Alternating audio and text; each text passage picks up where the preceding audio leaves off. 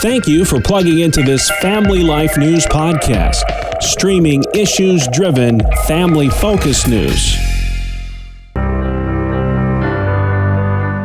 Welcome back to another edition of Real Answers with Christopher Anderson. Wednesdays during the Noon Report, we tackle the tough topics facing today's families with licensed mental health counselor Christopher Anderson. And Chris, the numbers tell a sad story about the impact that mandatory online learning had on those students who were required to stay home the longest. What can parents do to help rectify this? One thing is to remember that your school has resources to help. Speak directly with your teachers and or your school administrators about any resources that they may have on hand to help in the situation.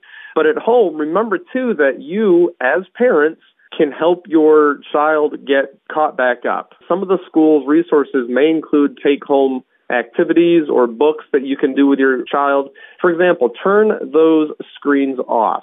Set a family reading hour a couple of times per week, where even the parents engage in reading or learning activities to help encourage the students to get excited about learning as well. And then after that hour or however long you determine to turn those screens off, have an evening snack or do something else that's fun to help encourage bonding with your children and encourage them to, again, maintain some healthy interactions. And I would advise against turning the screens back on at this point. Keep it a family-centered activity. Another thing that we all need to remember is our attitude. We've talked here on Real Answers about resilience, about how our attitudes and approaches to life's challenges really make a difference in the outcomes. And if only we had more school systems that actually taught more directly about resilience, encouraging students to not be victims, I think that would help them to navigate through these types of challenges or just tough times with strong attitudes and grace. I think would be in far better shape on so many levels in this nation. Are we going to have a victim mentality or just simply remember that God doesn't promise us easy street living all the time? We are adaptable, and we need to remember that challenges can either sharpen us and make us stronger, or we just simply become victims and find somebody to blame. Parents, you need to learn about resilience yourself and how you can help your children become more resilient. This is one of those lessons, Brandon, that the schools aren't necessarily going to teach, and it needs to come from parents and even grandparents, those older and wiser generations. I mean, this is how God wanted learning and wisdom to be passed down.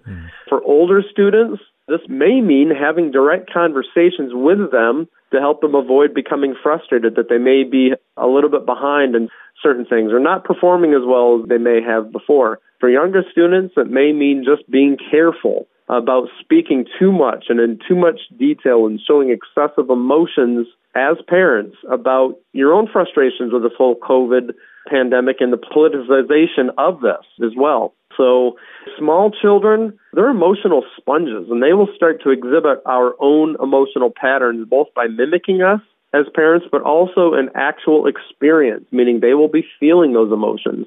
So take responsibility and lead your own household and fill in some of those gaps by helping to set some healthy activities for learning and other things in the evenings, weekends, and of course that all-important summer break. And Chris, with respect to avoiding the blame game, we probably need to be on our guard against finding political targets. Oh, absolutely. We talked earlier this year, or maybe late last year, where we had taken account of our responses to the pandemic and what we need to do to help recover and possibly prepare for another outbreak. When this pandemic started, everybody, except for a few scientists in a hidden laboratory in China somewhere, were caught off guard, completely unaware of what was about to happen and unfold in the world. It didn't matter if you were Republican or Democrat. All of us were wondering what on earth is going on and how do we get through it? And then, of course, we watched the responses to the pandemic unfold, and it quickly became very political and very polarizing, and like just about every other issue out there seems to be. But again, if we choose to pin blame right now on a personal level, and what I mean by personal level is in our daily conversations with our friends and our family who may fall on the opposite side of the political aisle, what will that do? What impact is that going to have? And I'll tell you, it's only going to harm our relationships with those people and harm our witnesses for Christ. So if you want to do something about the wrongs in this whole situation, then go ahead, join forces appropriately with the various organizations out there that are trying to advocate for truth to help ensure the government and other agencies don't overstep their boundaries. You've been listening to another edition of Real Answers with Christopher Anderson. It airs Wednesdays during the Noon Report. We tackle the tough topics facing today's families with Christian counselor Christopher Anderson.